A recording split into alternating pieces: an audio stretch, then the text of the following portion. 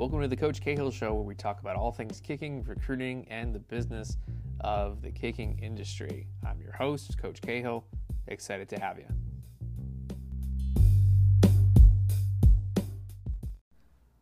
If you're having a tough day kicking, the first thing to look at is not your technique.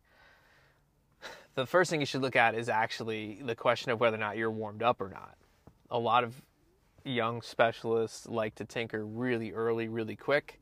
They're psychoanalyzing every warm-up kick. And if their first couple kicks aren't perfect, the rest of the day just kind of spirals out of control. In golf, they call that being a prisoner of your practice reps. If you're one of those kids, man, I hope your first couple balls are good, because it is tough to get out of that spiral if that's your tendency. So before I would even start touching technique, I would say, hey, are you actually warmed up or not yet? Why don't we just take another 5 to 10 balls to hit some nice, easy extra points and just see if we can hit a nice, straight, high far ball. The second thing would be, do you have a target or not? Or are you just kicking mindlessly?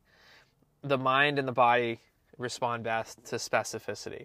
The higher, farther, straighter, and smaller your target is, the better your body will be able to actually hit it. So before you touch your technique, ask yourself, do I actually know where I want the ball to go? Do I actually have a specific target in mind?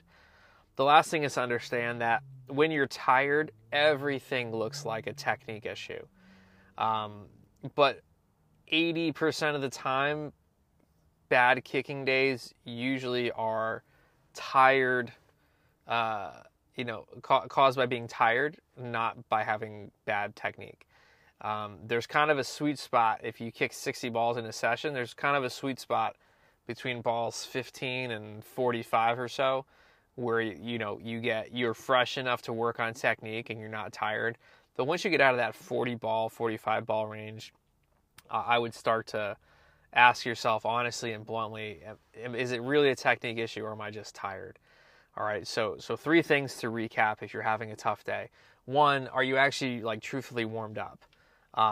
There's a reason why the NFL guys warm up longer than they actually kick, because they know having a great warm-up is going to greatly increase the likelihood that they have a great day kicking. The NFL guys take an hour to warm up, the college guys take a half hour to warm up, the high school guys take 10 minutes to warm up, and the middle school kids just hop out of the car kicking. Make sure you have a good warm-up. The second thing is, do you actually know where your target is? Specificity of target is incredibly important in focusing your mind and your body.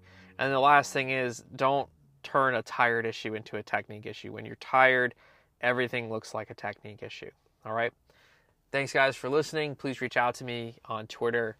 You can just shoot me a DM, Brendan Cahill _. Would love to hear from you. Thanks.